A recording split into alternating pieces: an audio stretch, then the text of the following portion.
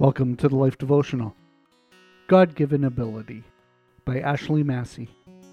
And I am sure of this, that he who began a good work in you will bring it to completion at the day of Jesus Christ.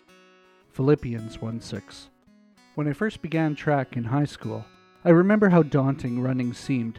I hoped to compete in sprints. I felt that was much easier than running longer distances because I ran out of breath each time I attempted it. To my shock, the coach told me she wanted me to compete in the longer distances, hoping I'd say yes to running the 2400 meter. She'd observed me long enough to recognize that I had endurance, something many others on my team did not.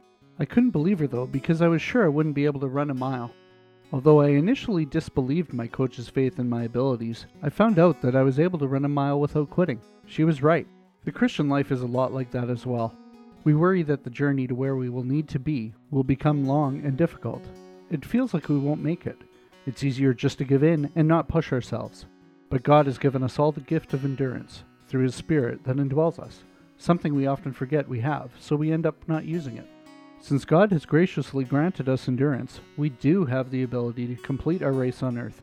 We may struggle to get there, but we shouldn't ever quit. As Paul states later in his letter to the church in Philippi, we have the strength to continue on in Christ. I can do all this through Him who gives me strength. Philippians 4:13. A prayer for today. Dear Father in heaven, we have everything we need in Christ. It's up to us to use it. Help us to believe that what you are calling us to do is achievable, and that you will give us the endurance to accomplish it as long as we trust in you. Train us up, Lord, in your ways. Amen. Go deeper. Perhaps you're facing a difficulty in life right now. Read these lists of Bible verses that use the word endurance or perseverance. They will encourage you to continue on in your walk. The verses can be found in the show notes or the web version of this devotional. Do you need prayer? Come see us at thelife.com/prayer.